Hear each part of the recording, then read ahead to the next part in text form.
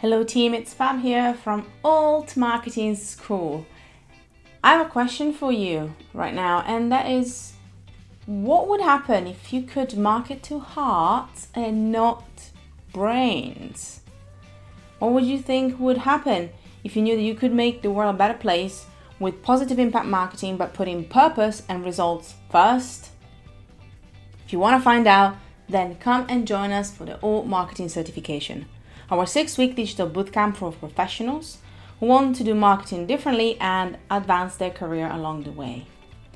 Join me and our 6 incredible teachers to learn how to advance your career with confidence by applying effective systems and frameworks to the latest trends.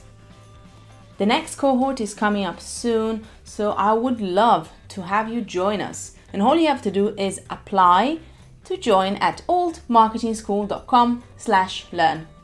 Go to altmarketingschool.com/learn to apply for the next cohort of Alt Marketing School certification.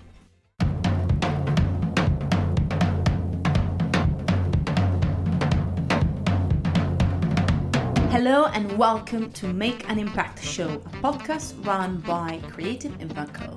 Our mission is to help creatives grow their business, hone their marketing, and share their stories via outstanding content.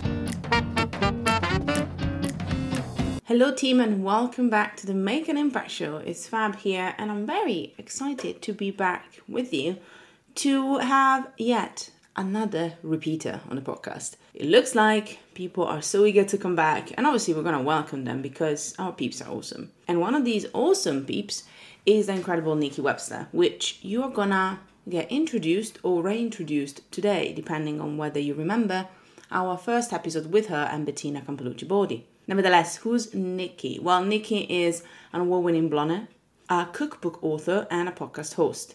And this is just among some of the things. Nikki has written 4 cookbooks at the time of recording, and goodness knows if she's ever gonna stop.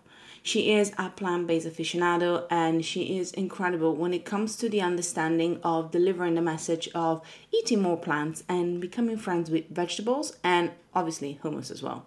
In our chat today, we talk about a variety of things, and we really focus on her journey, not just as a blogger, but especially as a cookbook author. Also understanding how to balance and juggle the different elements of creativity and structure, and some of the lessons that she has learned from publishing her books. We also have a couple of spicy members-only episodes, questions which you will be able to find if you are a Creative Impact Collective member in our podcast After Party, where we talk about strategies to create a successful blog and also a timeline on how to promote your next book. If you're not a member, then what are you waiting for, first and foremost? And secondly, come and join us at creativeimpact.group/collective to listen to all our podcast after parties for some of the incredible guests we have had on the podcast. Our members choose the questions and then we upvote the best ones and ask them to our guests. But before that, let's hear it from Nikki again, where we're going to talk about all things food, plants, books, and so much more.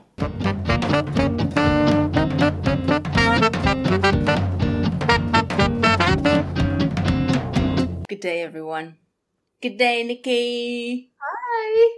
Long time no speak. I know, it's been too long. I know it has been. Yeah. If you want to hear us talking again as well, I was thinking you are the second person in the season that we have for a comeback, a throwback comeback. So that's cool. It is really exciting. I'm honoured. Thank you. No, thank you for being back. I'm super excited about it. I was, I think for the last time when we had a comeback throwback, I actually had to change the last question, but I might actually keep it the same for you because it's a foodie question, so I think it can always evolve. But we'll see. I'm not gonna run far too much ahead, as she usually does. I'm actually gonna warm us up. That'll scare me. Not that we need it, but I've got 3 questions for you, Nikki.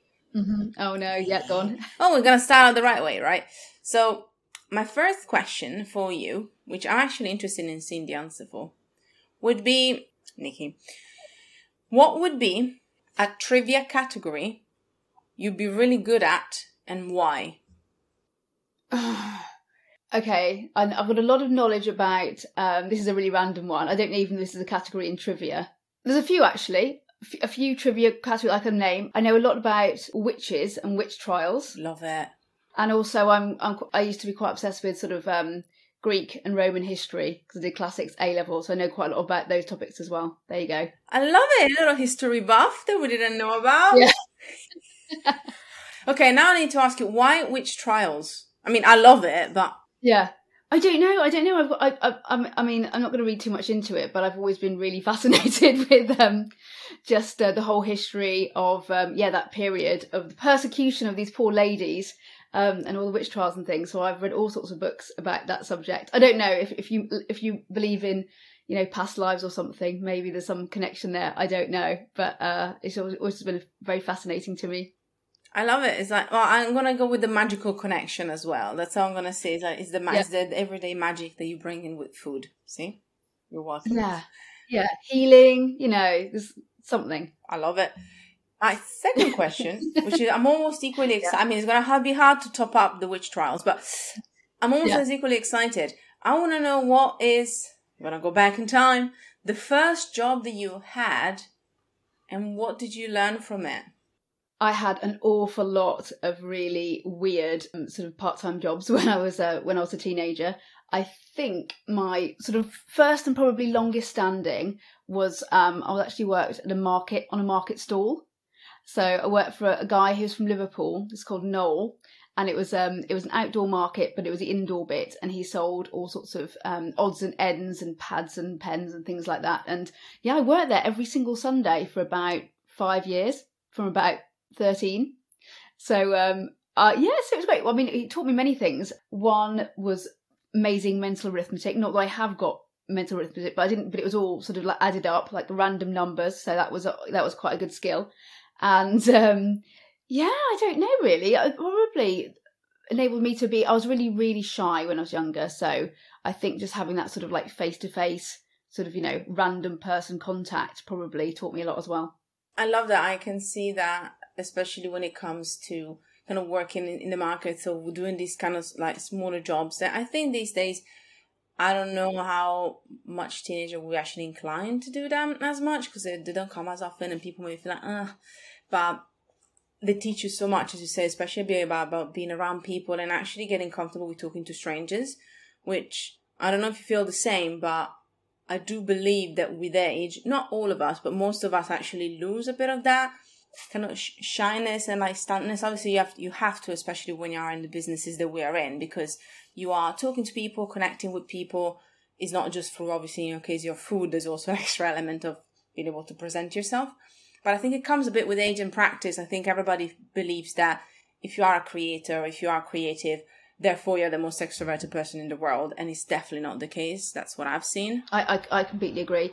And I've, and also, especially in the last couple of years, because I feel like I've been sort of, more hermity than ever, really. I've just been sort of, in my house, in my kitchen, kind of sort of, beavering away. And a lot of the face-to-face stuff that I was doing, I've kind of stopped, really. I'm just starting to do, some more workshops and things now. But you do lose confidence. And, and also before I was, in London every 5 minutes, and now I'm back in Shropshire. And so I can't be, sort of popping to London like an hour away. So yeah, I've lost a bit of confidence. I can totally tell. So you do forget those skills of interacting. I think it comes back, doesn't it? If you start interacting and seeing people again. But I don't know. I totally get why lots of people are saying that people have, lost some confidence over this year. Yeah, I get it. But hopefully, working on the market and all the random jobs I did as a teenager, it's all there somewhere, waiting to come out. I hope. You said it though. It's true. I think we all have not lost necessarily, but we need to kind of reacquaint ourselves with some of the social skills that we kind of took for granted. And I agree. I think also, like, again, I know that we speak about like slightly similar jobs and slightly similar positions, but also just the energy that you expend when you either talk to people, or even you were talking about obviously coming into London or traveling. All of these energies that we kind of almost our body took for granted, or we kind of didn't realize actually how draining it was. I mean, I have a couple of questions actually about misconceptions about especially cookbooks and writing cookbooks and doing recipes. And it kind of goes back to this idea that we always underestimate how much energy some of these tasks take. And especially just going out and traveling and seeing people and taking a whole day into London. I think I definitely had forgotten that when I couldn't do it anymore for a very long time. Oh, I completely agree, and I think I'm completely fine, and I love people, and I love seeing people, but honestly, I also really like just spending time on my own in the kitchen, and not sometimes not interacting very much. Oh, of course, I'm always interacting online and always having chats and always WhatsApps, and so I'm not completely alone. But for me, I really do need quite a lot of sort of just time to sort of like think. And I don't think I even realised that as much, actually. I just sort of thought that I was this sort of super sociable person that was always wanting to do things and never stopped, and always said yes to all of this stuff. And it really has given me the opportunity to step back and go, actually, I don't think I am really like that at all. I do love spending time on my own. And it is exhausting, especially when you're constantly having to think and perform and to manage situations and to direct a meeting, or all the lots of stuff that I'm sure you're doing all the time. It is draining, isn't it? It is exhausting to do it well anyway. My last icebreaker question before potentially we go back to all these energies that I was talking about is, what does making an impact mean to you, Nikki Webster? Oh, that's a good one. Making an impact. Well, I personally just I feel surprised and honoured that if I could make an impact on anyone, honestly, and that's, I think, one of the biggest privileges that I have been given, that that people cook my recipes and books and cook for my books in their houses. And for me, that feels like a huge impact for someone to actually take the time and energy and effort to invest in getting ingredients and actually cooking something. That seems like a big impact to me. However, I also feel a responsibility, and maybe more so now, and again that's kind of linked to how much energy and time I've got to do things which I think may make more of an impact, if that makes sense.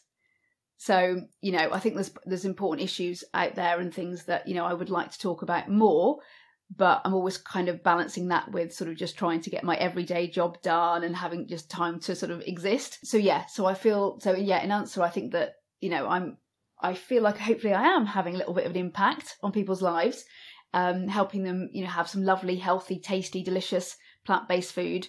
But I also feel like a responsibility that maybe I could in some way help more. I love that. And as you said, even sometimes we forget that even just the food, the choices that we make when it comes to our food, or the food that we make, or it's almost that reminder that everything we do actually has an impact on others, but also on the world and the planet, which obviously is a big thing, especially with some of the books that you publish, especially the ones that are more aimed at teenagers and younger people. I think is actually a very clever way to go about it, not just from a business perspective, or from actually decided to talk to maybe an audience that kind of doesn't get targeted properly as much when it comes to, yes, you want to be plant-based, especially when you're younger. These are fun ways to make it work for yourself, which I think is really good. But it's also an element of just, helping them widening their impact, instead of talking to the people that maybe are already plant-based or vegan or have a more vegan approach, and actually talking to the younger people that, from, if you haven't seen Nikki's books, I recommend checking them out. And especially those have a very different branding and feeling and vibe. And I know the branding is a big thing for you as well than some of the others, like your Rebel Recipes one is my fave because I use it all the time, but that's more adult. That's got, recipes that I know you, and I've known Nikki for a long time, dear listener, so I know what I'm talking about. And that's more you in that way. Whereas I find that the other books almost have a different side of you, but also because they're being carefully tailored and also aimed at a different type of audience. So I don't know if you could share a bit more about that, because I find it really interesting, and it's almost like, well, cookbooks, especially plant-based and vegan, now feels like such a saturated market, and it's like, how did it come, this idea to niche down? Was it organic? Was it a light bulb? Was it something that you thought of, or something you discussed with your publishers? Because it's really interesting. Yeah, so the whole cookbook publishing thing is just unbelievably intriguing anyway.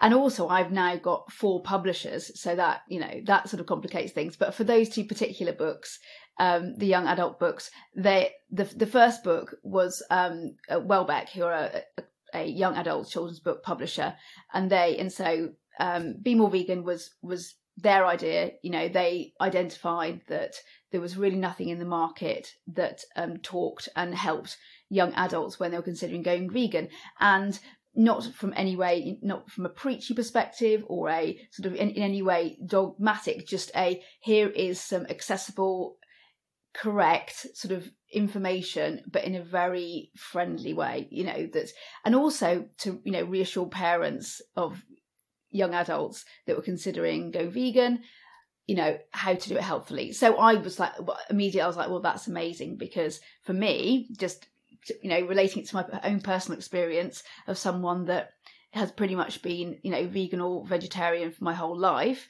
and didn't in any way know how to do that healthily. My mum certainly didn't know how to do it, but I was kind of just like refusing to eat meat, and I had this dairy intolerance. So, you know, that resource would have been amazing for me when I was growing up. So I was just like, yeah, that's, you know, absolutely, it's, you know, it's got to be something that would hopefully be useful to people, because how on earth do you do this in a sensible, healthy way when you're still young and growing and developing and haven't necessarily got all the information to hand in one place, or really the ability, you know, you're not an adult, you haven't got your own shopping budget, you know, there's all these things to think about. And yeah, just to reassure parents, you know, that, you know, here's all the information. So that's how the first one happened. And then My Vegan Year was my idea. You know, after the first one, I was in discussions with my publisher about, you know, doing some additional books. And I, of course, you know, in my normal cooking, my adult cooking, I use loads of seasonal ingredients, and that's, you know, seasonal, organic, and those things are really important to me. So I thought it would be really lovely to bring in that sort of seasonal aspect, but again, trying to be as helpful as possible. So, you know, what are young adults and sort of families interested in?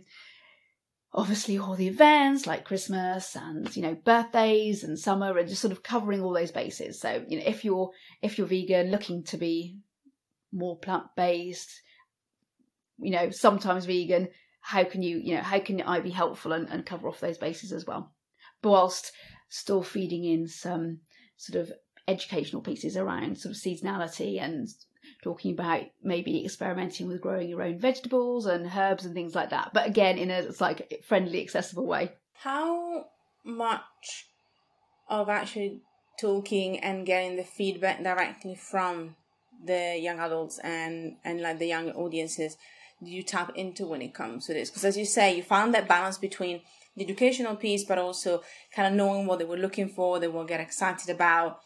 Again, is it something that you did from the beginning? Is it something that you did at all? Is it something that you did as you explored the other book? Because I found it really fascinating when it comes to hitting, as you say, is a different type of talking about the subject and making them excited about it as well. Yeah, I just did as much research as possible. Obviously, I mean, I haven't got kids, but I have got 2 nieces and a nephew, and most of my friends have got kind of teenage kids. So I was just badgering them to death, basically, and hounding them and seeing what they're interested in. And they're all really different. So I think it was quite a good broad, you know, good spectrum of, you know, some of them had zero interest in food or veganism, and, you know, some were way more interested. But for My Vegan Year, I was actually living at my sister's house. So I was living with 2 teenage girls and a teenage boy. So every day I was getting direct feedback about these recipes. So that was invaluable. And oh my goodness, you know, they did not hold back. You know, there was not a time when they were going, oh yes, Auntie Nikki, that's lovely. They were going, oh, you know. So I tested the recipes so many times. And yeah, I just think it made it way, way more, you know, teenage and family friendly, actually, because, you know, I would always do research, but it's much more about, you know, sort of asking people and friends and people that will get engaging with me online, but to actually have, you know, actually live with these teenagers, that was very helpful. It just makes me laugh. The idea there's like, yep, it's gonna be absolutely unfiltered. If they love it, they love it. If they don't, they don't. And I think there's a lot of misconceptions, and you said it as well, like, you know, also having to like test the recipes. And I believe that still, even if there's a lot more open conversations around, the business of cookbooks and actually of producing the recipes and coming up with the ideas, I think there's still a bit of a misconception coming from the old days, dear listener, because we are indeed seasoned creators and businesses. But, if Nikki will indulge me with the memory lane, I've known Nikki for a long time. And I think when we got to know each other, the blogger concept was really where the strength of the creator was. And there was still a big misconception about you being a blogger, what that meant. And it's almost like the imagination that, I'm going to go a bit wild here, but, you feel like it's not the same quality as you will get, for example, for a recipe that you get from a chef or from another type of cookbook. And I've eaten Nikki's food. I've eaten also Bettina's food, which we did the podcast first with, just as two random examples. But I've eaten so much food from so many incredible bloggers that now are authors as well. But at the time, because of the accolade, it would be like, it's not the same. And I think it's a big, big misconception, a misunderstanding about actually the amount of work and the research that goes into what you make and how you make it. And aside from how you feel about that, which is obviously part of the question, and what is your experience when it comes to the growth of the industry in general? I was also wondering if there's any other misconceptions that you can think of when it comes to this, whether it's just the publishing the cookbooks or coming up with recipes, because I believe there's a lot that still is like the old way that we kind of need to change our mindset around. Yeah, I mean, I suppose, firstly, I think that the whole of, I suppose, well, I don't know. I think different sectors are also going to see this differently. From a publishing perspective, clearly being able to demonstrate that you've got an audience, so a blog or an Instagram channel or or YouTube or whatever, that's incredibly important. And probably, so I think maybe some of the older perspectives of not taking you so seriously as a sort of cook, chef, foodie has kind of been eroded, because I think now if you have that level of audience, then that basically gives you so much more credibility and a proven track record. Because if people are genuinely engaging with you, cooking with your recipes, that is basically what the publisher is wanting to see. That doesn't, and I don't think that necessarily means that a Michelin starred chef or someone that's been a professional chef for years, whether they're going to think that I am as a pro cook. Well, because I'm not. I am a self-taught home cook, but I have been cooking for years now, and not just in my kitchen. I've done lots of work as a retreat chef, and that's it doesn't mean that I'm a professionally trained chef, but my goodness, it's definitely being a chef, because and it's hard work. And I've created, must be thousands of recipes, thousands, as I'm sure lots of my bloggers peers have as well. I mean, that gives you a lot of experience, and also doing client work, because you are responding to a very specific brief all the time. So so the kind of recipes I'm making, I've got for so many different audiences. I've got my cookbook stuff, I've got my normal everyday, this is what I eat kind of blogging stuff, Instagram stuff.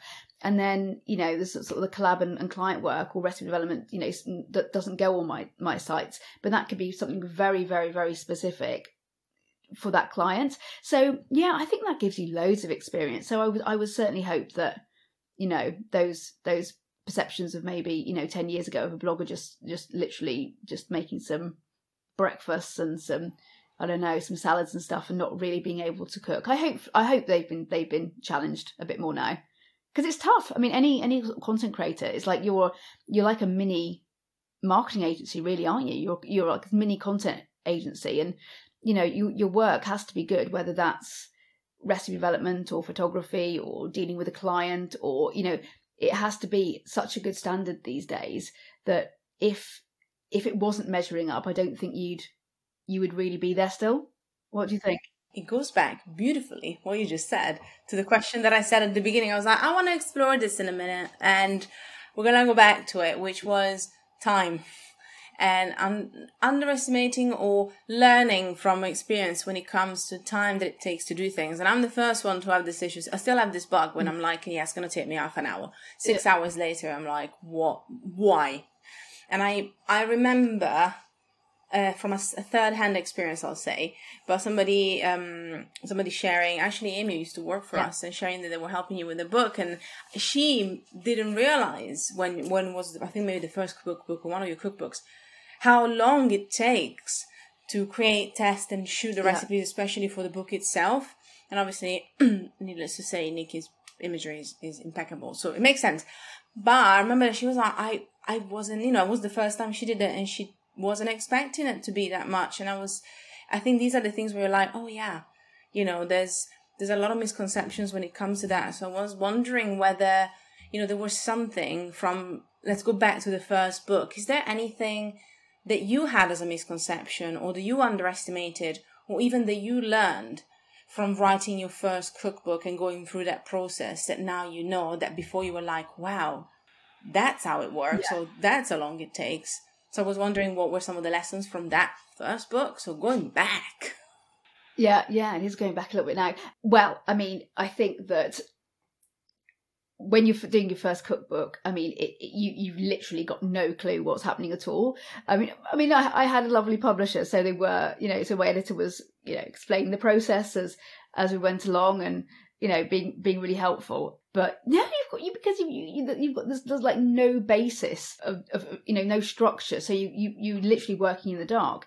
And for that first book, I had quite a long time, so it was incredibly hard to prioritize and plan and say, this is how long it's going to take to test the recipe 2-3 times, and then do test shots. And so that was. Yeah, it was. I mean, it was amazing, but it was very difficult. And I was in an amazing position for the first book, that I also had, a home economist that tested the recipes twice after I tested them, and then I had a shoot. So I was styling. Yeah, Amy was helping out, as many people were, cooking all the food, and that was that was a bit of a bigger production.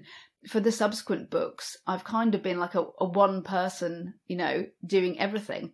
And that is, but that first cookbook has therefore given me such an amazing basis of knowledge and information. And I'm kind of like the spreadsheet queen. So for all of my, subsequent cookbooks, I've just got these enormous spreadsheet Excel documents, and it's literally, it's color coded and timed within an inch of its life. So that's basically how I plan everything, and I'm constantly, every day, I'm sort of like moving things over. There's like 6 columns per recipe in terms of test 1, test 2, imagery. Have I done the recipe? Have I done the intro? Have I done the final check? And that's how I will go through the sort of, I don't know, like the 6-month period. That's what I'm doing, and also in batches. So I'm actually writing another book. So I've got a submission tomorrow, and it's a bigger book. So I'm sending a third in tomorrow. So so after we speak today, I'm sort of half, nearly at the end of my spreadsheet for the first section. But for me, that's the only way I can do it. I think maybe other people have different processes. I think because of my sort of old, marketing background, where I was project managing all these, so many projects all the time, it helps. So that's just how my brain works. But I've got all these other elements now, because I'm doing everything. I'm doing the writing, I'm doing the testing, I'm doing, well, obviously the concepts first, and then coming up with the recipe, and then the concept recipe, and then I'm testing the recipe a number of times, and then I'm doing the photography, the first shoot. I do 2 shoots for each one. So it's a big process. It is a big process. But I kind of like these big projects, if that makes sense. Yeah, and it breaks it down in a different way, I think, as well, which is really clever, because, again, it kind of explains the magnitude of it as well. And also, big love for spreadsheets. Like, it was like marketing background. I'm like, yes, both marketing background. We're like, yes. That is true. I think, in a way, you're tracking what you're doing, and you're tracking, as you say, also what you're going through. And even if it's testing recipes, I think it's hard for some creative people. And I know that we have also a different streak. But I appreciate that for a lot of creative people, especially foodies. I understand that it can be hard to find some structure when it comes to also the fun of the creative element. Is almost understanding what are the elements of my day-to-day that I can add structure in, so that when I'm in the kitchen, I can free flow like a mofo. And it's funny as well, I'm going to say, because this is my claim. I watch Bake Off, so I know about baking. But bear with what I learned about it. Yeah. I know that I don't know a lot about baking. I'm not bad, but for example, I'm a better cook than a baker, because I like to experiment and I hate to go for exact measurements. And this is such a skill, and you feel like, well, but people that have such attention to details and things, but it's because you're in your element. And I find it can be really hard when you're pulling yourself out from the kitchen or your element to be like, actually, I need the structure, because you want to go with the free flow. So I love that you mentioned that, because I think is a great reminder of, in the day-to-day, can you find elements of structure to help you, not just when you're writing a book, but whether it's uploading content or coming out with recipes, ideas, because, I mean, I don't know if you ever had, actually I'm going to ask you now, if the creative well ever stopped to flow. It happens though. And I think it's important to understand what can we do when the creativity stopped and you know that it can't stop for that long. You feel like, okay, when am I going to get it back? Is there anything that you do? Is there anything that helps when it comes to this? Yeah, I mean, I think I've usually got plenty of ideas. That doesn't necessarily mean I know how to cook them, but the idea's there. Oh, yeah. But yeah, I don't know. I'm going to answer a different way. I mean, just talking about the structure though, I mean, I split my day up into completely different sections. And I have to try and be really strict with that. So, you know, I'll try, I mean, I did it this morning, but anyway, I try to kind of like wake up and like do some exercise, and then I'll get organized.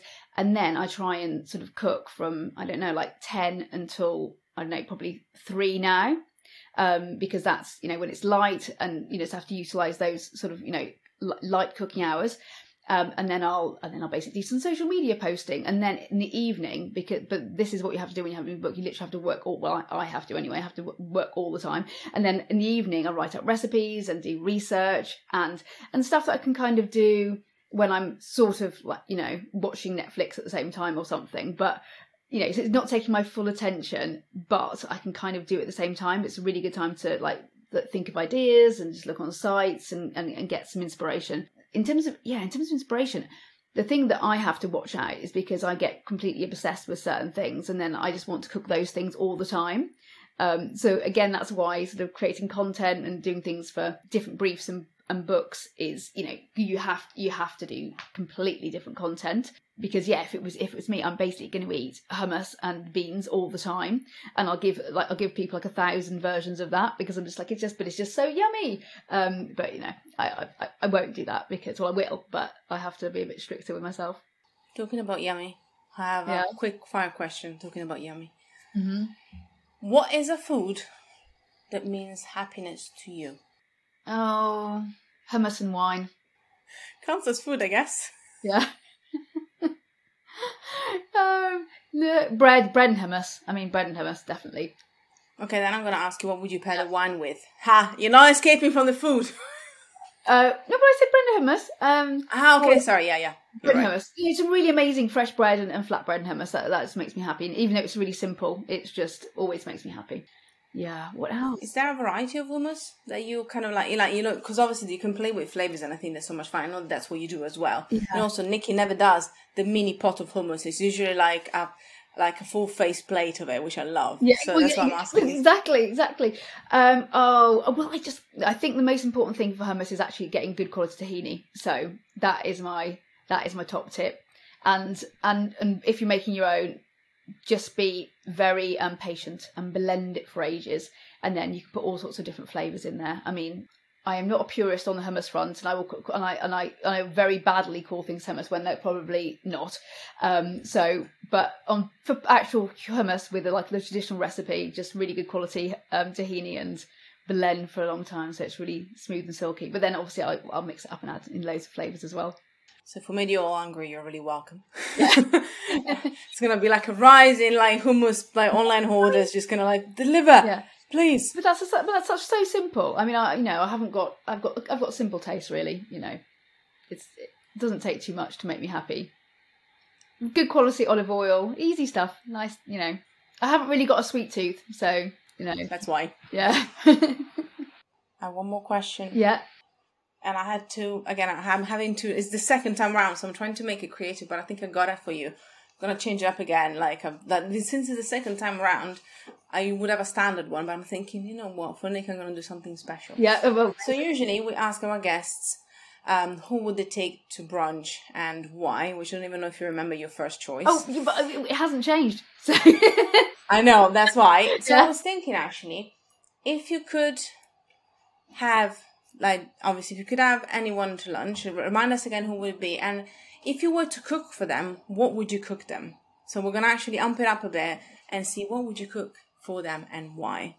Well, I'm sure I said Russell Brand, did I not? Which I will still maintain that, but also I would find it so unbelievably terrifying that maybe in reality I couldn't actually be in the same room with him because it'd be too scary for me, because I'd be so scared and nervous. But if it was him or something, I don't know, what would I cook? I don't know. I think I'd have to. I just do, as I always do. I just do loads and loads and loads and loads and loads of little things, and hopefully there's going to be at least a few things that they're going to think is really good. Big meze, or you can't go wrong, because people like a lot of food, don't they? So they're going to like something. No.